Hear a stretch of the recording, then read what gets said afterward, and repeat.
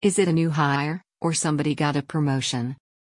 School district leaves info out, and leaves us wondering. September 4, 2022. By Jerry Galeff. The Exeter Township School District's agenda for the next Board of Directors meeting leaves a giant question mark in the mind of people viewing it. Under Personnel Committee, Item A is revision of the job description for the Assistant Superintendent. At the bottom of the item is an attachment describing the item. Item C is approval of contract for the Assistant Superintendent of Student Services, with a detail of approving a contract for Dawn Harris to have this job. Harris is listed on the district website as pupil services. So the questions are: is Harris currently the Assistant Superintendent of Student Services? Is she being given a new job, at $149,000 per year?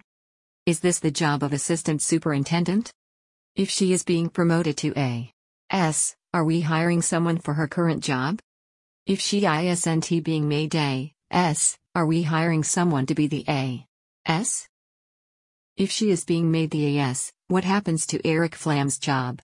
Remember, they didn't replace A.S. Dr. Winters when he left, instead creating a position of Director of Teaching and Learning, which it was at least inferred would operate in the sphere of an A.S. Is this new A.S. of Student Services a special designation, or will all department heads acquire this moniker? Will we have an A.S. of Transportation? An A.S. of Food Services? Is this a device to justify massive raises to people?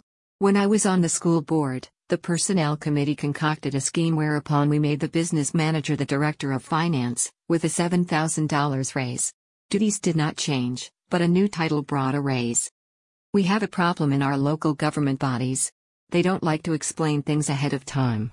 They'll probably explain this Wednesday night. Remember, we change meeting days for one person who refuses to show up on the traditional night of Tuesday, but why not spell it out here? Now we have 5 days of people wondering. The township government does the same thing. For instance, regarding the RCC's new special events company, Reading Hospitality Management, they told us all the highlights of the deal. RHM is going to do 12 events at cost, and they expect that we'll make $125,000 the first year based on this many events. Rainbows will constantly fill the sky, and all will be golden. But they intentionally left out the added costs to having a vendor in the building. Additional costs for utilities, insurance, booze, possibly increased usage of the golf course. I asked before, while it is great that there's an additional $125,000 potentially coming in, what is it going to cost to get it? If it costs $175,000, is it worth it?